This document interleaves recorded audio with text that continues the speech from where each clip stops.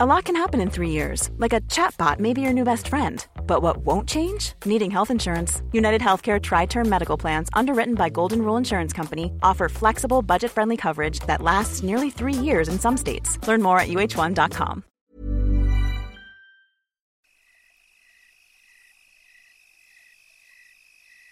Old Gods of Appalachia is a horror anthology podcast, and therefore may contain material not suitable for all audiences. So listener discretion is advised.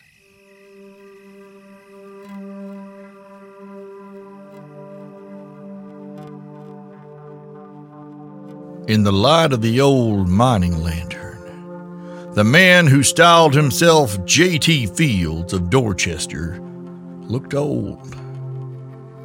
The artificial moon that hung caged in the hand of the boy in the mining cap cast every line etched into the old trickster's face in stark relief. His dark hair was silvered at the temples, and it thinned as it crossed the crown of his head. There was a sickly roominess that haunted his striking brown eyes, and a slight slump to his shoulders like you'd see in a man who'd been on his feet for days, weeks, hell, decades at the same job. The one thing the light didn't reveal was fear. Jack Fields was not afraid as he stood there facing down a veritable army of the dead. He licked his lips and looked into the coal-smudged face of the general of that grim legion. "We require passage through the ways of the dead, old friend. These poor souls were hoodwinked and bamboozled by a dark-touched haint from yon woods. They were strong-armed into a promise for the life of the babe that rests in the young missis's womb. The father's a bit of a dullard, as I understand, and easily tricked. You know about those with power and their tricks, don't you, young feller?" The thing that wore the shape of a boy snorted. "Huh. And what concern is the conduct of fools to such as we? Man's mouth right checks his ass can't honor. Last I heard, that wasn't my problem, Jack." Jack's eyes sparkled in the lantern light, and that was no exaggeration. Junie would swear she saw them literally sparkle, as if the boy had said exactly what Jack hoped to hear, and he had the perfect response. He spread his arms in a gesture that for all the world looked like a magician performing a trick, and she thought to herself the comparison wasn't far off the mark. Not far at all. But my boy, there is an innocent life at risk here. Isn't that why you and yours walk these lonely paths, avenging, revenging, just venging in general?" Jack held forth.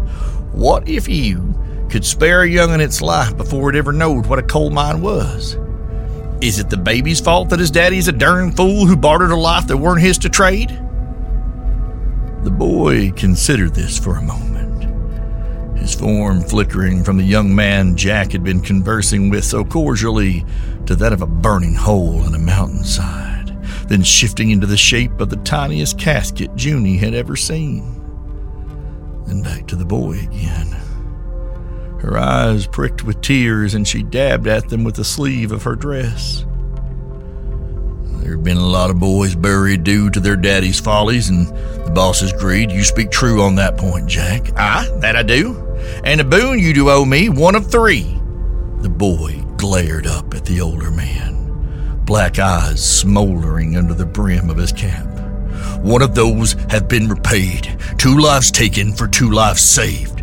The boy almost snarled in his strange grown man's voice, but with his next words his voice softened. The little ones the Underwood boy laid hands on and made whole. They still live. I ain't seen neither one of them on this side of the veil." Jack smiled softly and in a daring move rested his hand on the boy's shoulder. "Those little ones are men grown now, my traveling friend, with sons of their own that they've kept far from the mines. The men who hurt them," the boy shrugged, pulling away from Jack's touch, "lay buried beneath old red wine, never sleeping never dreaming an endless winter of dying, but never death, for those who ground young bones to bake their bread. As we agreed, as was just, Jack concurred solemnly. The boys snorted again derisively. And the fact that those men opposed you in other dealings was never the real reason you'd bring them to our notice, was it, Jackie boy? You wound me, son. Jack placed his hand dramatically upon his surely breaking heart. To the matter at hand, though. I call in my second debt now. I ask you to get this family at least partly ahead of what pursues them by means of the ways. The boy's coal-colored eyes remained fixed on Jack for a moment longer before he motioned to the truck. Bring 'em forth. I'd see for myself those you would have me ferry through the ways of the dead. It's no small matter for the living to walk our roads without joining our ranks. If they are worthy of such labor, I will honor your request as a valid redress of debt. If they ain't, well, let's just hope for y'all's sake they are. Dead hands clamored for the panel truck's door handles, and Junie started to scream. Wait! Cried Jack. My people will present themselves directly. Don't go getting all grabby, son, Jack said as he smacked a dead boy's hand away from the passenger side door. The brutal-eyed little thing with its cracked face and off-kilter neck shot the man in the plain brown suit an offended look. The horde of ghostly children watched as Jack leaned into the truck and spoke quietly to the living folks inside. Here in this place, where the veil between the living and the dead was worn thin as cheesecloth, the living carried a glow and a scent that the dead both craved and feared. An older man stepped from the passenger side of the truck while a younger man climbed down from the back. He turned to help the woman who was heavy with child. A murmur ran through the assembled boys. They saw living folks all the time, but to witness life as yet unborn in all its potential was far less common. To their eyes, the woman glowed like a torch as she came to stand beside the younger man. They wanted to surge around her, touch her belly, yet at the same time feared the heat of that glow, so they hung back warily, still as statues in the silvery light of the lantern. May I present Mr. Kevin Norris of Hazell County, his daughter, Miss June Gilbert, and her husband, the dullard in question, Trevor Gilbert. Jack gestured to the family as if they were stock brought to market. Trevor scowled at him but had the good sense to keep his mouth shut. The boy scowled disgustedly as it appraised Trevor, black eyes roaming up and down the man's sturdy form. I can smell the drink on you from here, he spat. I ain't had a drink in months, pretty near a year, I'll have you know, Trevor protested. The little fella in the cap and overalls shook his head. Don't matter. You can try, and you are trying. I can tell, but I can smell it on you all the same. It's in you, boy. Fields is right. You ain't the brightest, and drink makes you dumber. And I think you know that. So if you're going to be any kind of good daddy, you'll remember that and stay dry as a bone, Mr. Gilbert. You hear me? As a bone. Trevor nodded shakily and looked away. The boy squinted at old Kev next. Huh. You got the smell of the mines on you, old-timer. Flat top if my nose ain't lying. But not for a long time now. What happened? Kevin Norris inclined his head toward the dark shapes that loomed in the near distance. Bent Laurel blew when I was a boy. I was in the yard and got pinned under a water tank, broke my leg. My daddy and his brothers died in fire. Tears danced in the corner of old Kev's eyes. Ain't no way my mama was letting me go back to the mines after that. Took to farming with her people instead. Kept their farm after I married. The boy drew closer to him. Sounds like your mama had sense at least. There's more, though. The boy drew in a long breath through his nose, as if scenting the man's grief. Who was Aggie? The dam that had been swelling inside Kevin Norris finally burst, tears soaking his cheek as he began to weep openly, words failing him, anger dousing some of her fear. June glared at the boy. "Stop it! Whatever you're doing, stop!" she snapped, stepping up to wrap a protective arm around her father. "Aggie was my mama. She died when I was a girl." The boy ignored her. His eyes remained fixed on old Kev. "You think the mines had something to do with her dying, don't you?" he prompted, his shrewd gaze unmoved by the man's grief. They said it was her liver. Kevin hiccuped through his tears, but she always thought the water out where she used to work smelled and tasted funny. It was too close to where they flushed the slurry out of the mines. I always wondered. Well, wonder no more, son. They poison everything. They ruin everything. They break everything.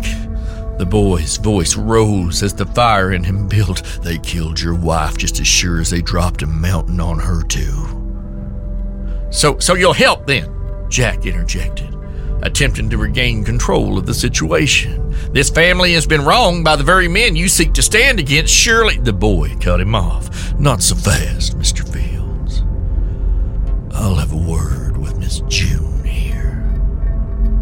June Gilbert braced herself as the obvious leader of this legion of dead children drew close to her, coming within just a few inches to peer up into her face, drawing in another rattling breath through shriveled undead lungs, analyzing her scent like some ghastly bloodhound. "Miss June, I only have 2 questions for you, and I want you to think real careful on them before you answer." Unsettled, June's head jerked in a nod. The boy leaned ever closer, and Junie could smell burning coal and the dying breaths of 1,000 dead men crushed from their bodies like snuffing a candle. At this distance, she could feel the hate radiating from the small figure, rage and lust for vengeance pouring off of him like standing too close to a stove. Your mama was a camp girl, June Gilbert. Her mother a whoremonger and a witch. Don't try to deny it. I can smell it in your blood. I don't think you're fit to be anybody's mama. So why should I believe you'd be a good mama? And why should I let you take one more step on my road?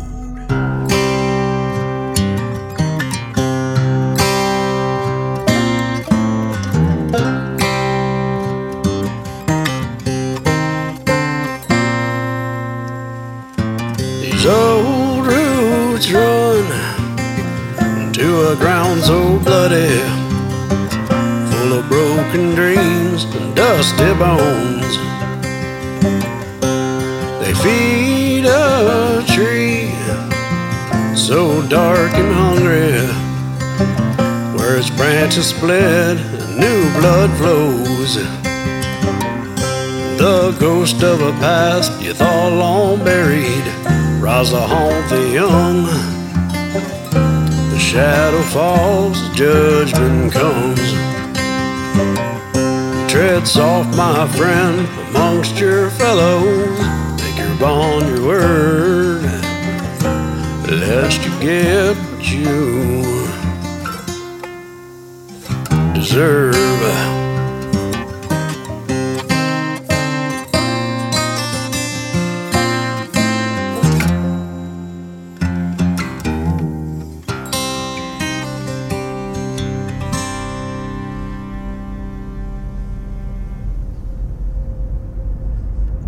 Now see here, young feller, Jack protested, raising a hand to forestall any other questions. That was just uncalled for.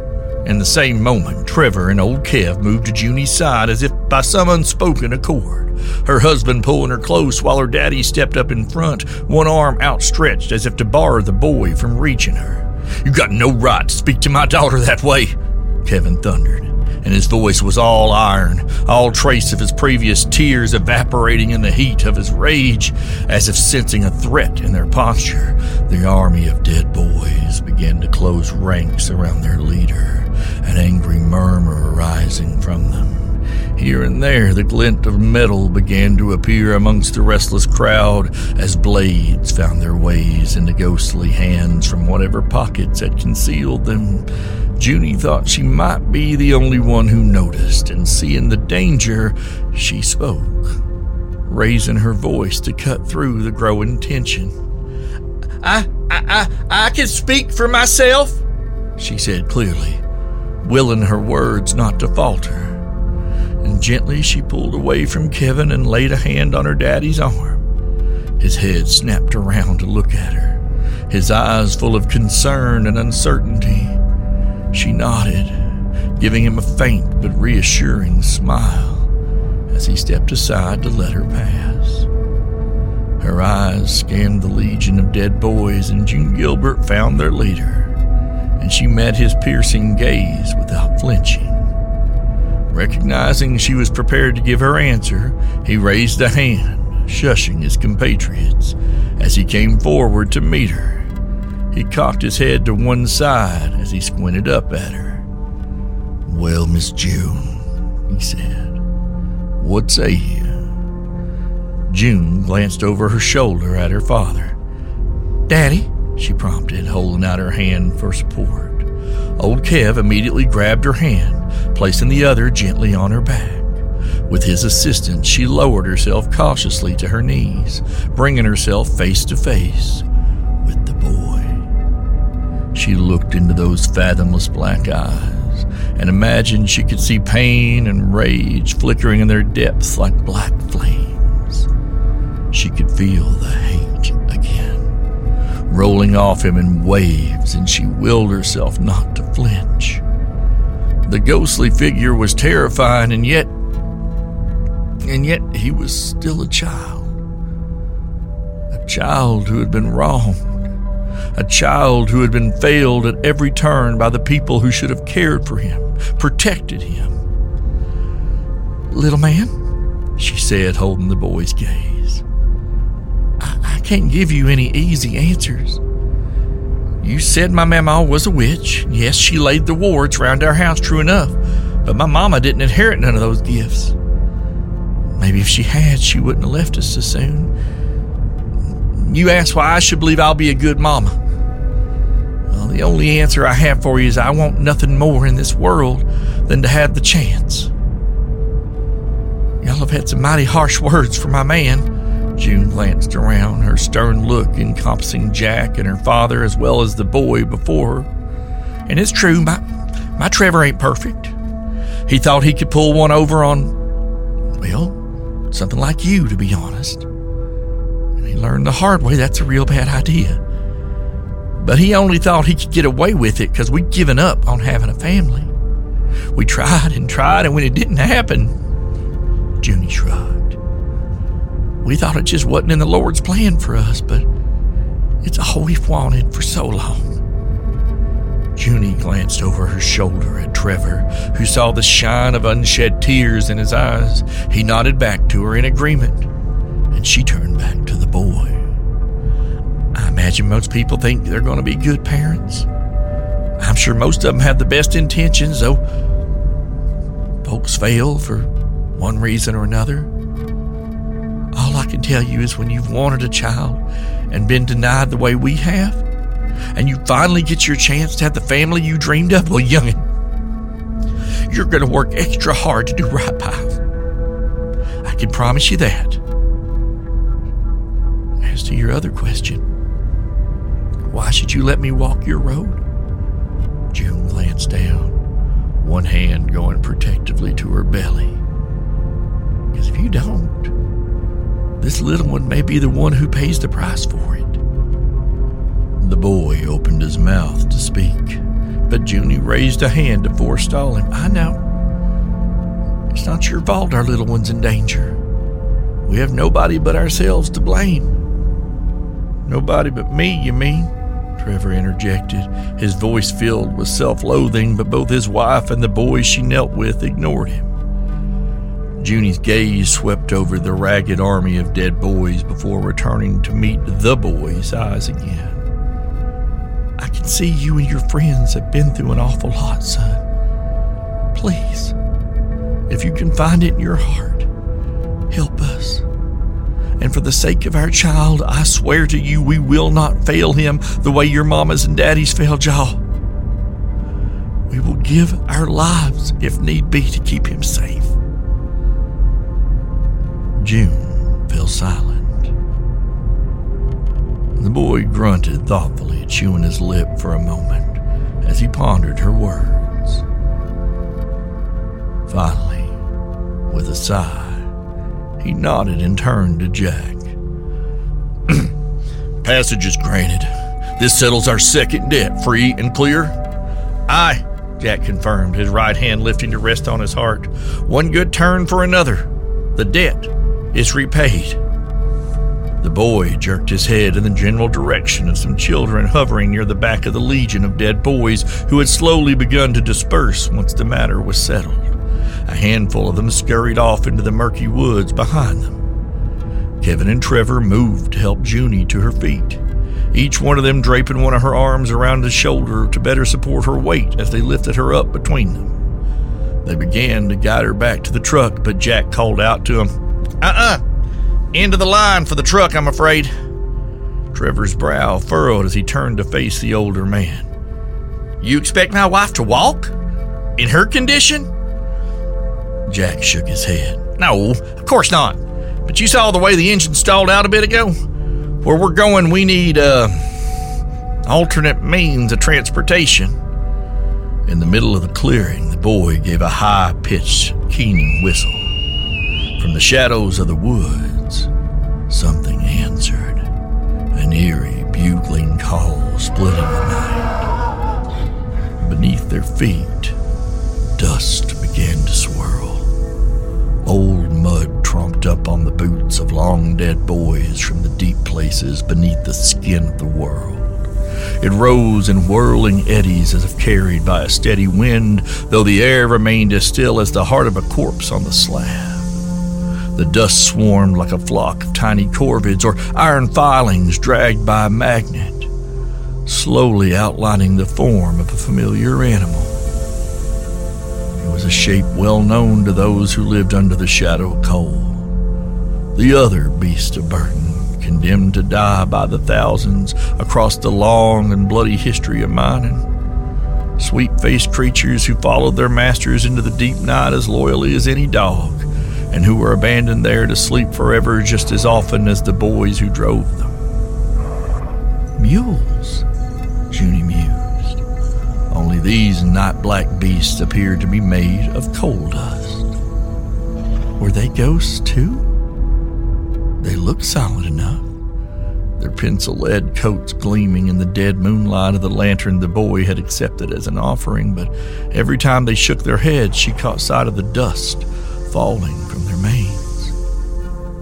The pair of them had come to a halt beside the boy, who stood stroking their flanks and murmuring to them in tones more gentle than Junie would have imagined hearing from that strange, rough voice. A low rumbling echoed across the clearing, and the dead boys who had run into the trees returned, pulling a wooden cart by ropes in their wake. The wagon had clearly seen better days, its bed cracked and gray with age and damp, the iron spokes of its wheels peppered with rust, the jockey box listed precariously to the left, and its axles creaked as it rolled to a stop behind the spectral mules. As the dead children raced around to the front of the cart and began working to hitch the night-black creatures to this rickety conveyance, Jack walked a slow circle around it, inspecting the wagon with a critical eye. Old Kev gave a skeptical snort. Now what in the high holy hell is this supposed to be? You expect the mother of my grandchildren to travel on this nightmare highway on something that looks like it saw most of its use before Noah ever built his ark? No, I know she don't look like much, Mr. Norris, but she's sturdy enough. Tight as a drum, Jack said confidently, giving the wagon's bed a hearty slap. His smile turned to a wince as a 3-inch splinter skewered his palm. Chuckling, he conceded, "You might want to grab a couple blankets to sit on from the back of the truck, though." June waited by the wagon with Jack, while Trevor and Kevin fetched their bags and proffered blankets from the Model TT's cargo area. The two men spread the blankets across the wagon bed and did their best to create a little padded nest out of clothing-stuffed rucksacks to protect June from the worst of any bumps in the road. The three of them settled into the cart as comfortably as they could, and Jack removed his jacket and draped it over the jockey seat to protect his posterior from suffering the same fate as his hands. Once he was settled, the boy gave his mules a final pat and handed him the reins. "You got about 60 miles, give or take," the boy said. "No one will see you pass. Beyond that," he gave a shrug, "you cross out of our territory. I can offer no more." "Understood," Jack nodded. "Thank you, old friend." The boy turned his haunted gaze upon the three travelers in the back of the wagon, his eyes finding Junie's. He tipped his hat respectfully. "Best of luck to you, Miss June." She gave him an uncertain smile and bobbed her head. "Thank you." "And don't forget your promise," the boy added darkly. "I don't want to see you again." June was almost certain she was the only one who recognized the implied threat in his words. A shiver crawled up her spine, but she nodded again, the smile frozen to her face. I won't, and you won't." Jack clucked his tongue at the pair of mules, and the wagon began to move at a surprisingly jaunty pace. The boy stood watching them as they rolled out of the clearing, the glowing lantern still resting at his feet, growing dimmer with every pace. Junie kept her eyes on the bright spark until it was only a flicker in the darkness, and the night swallowed them whole.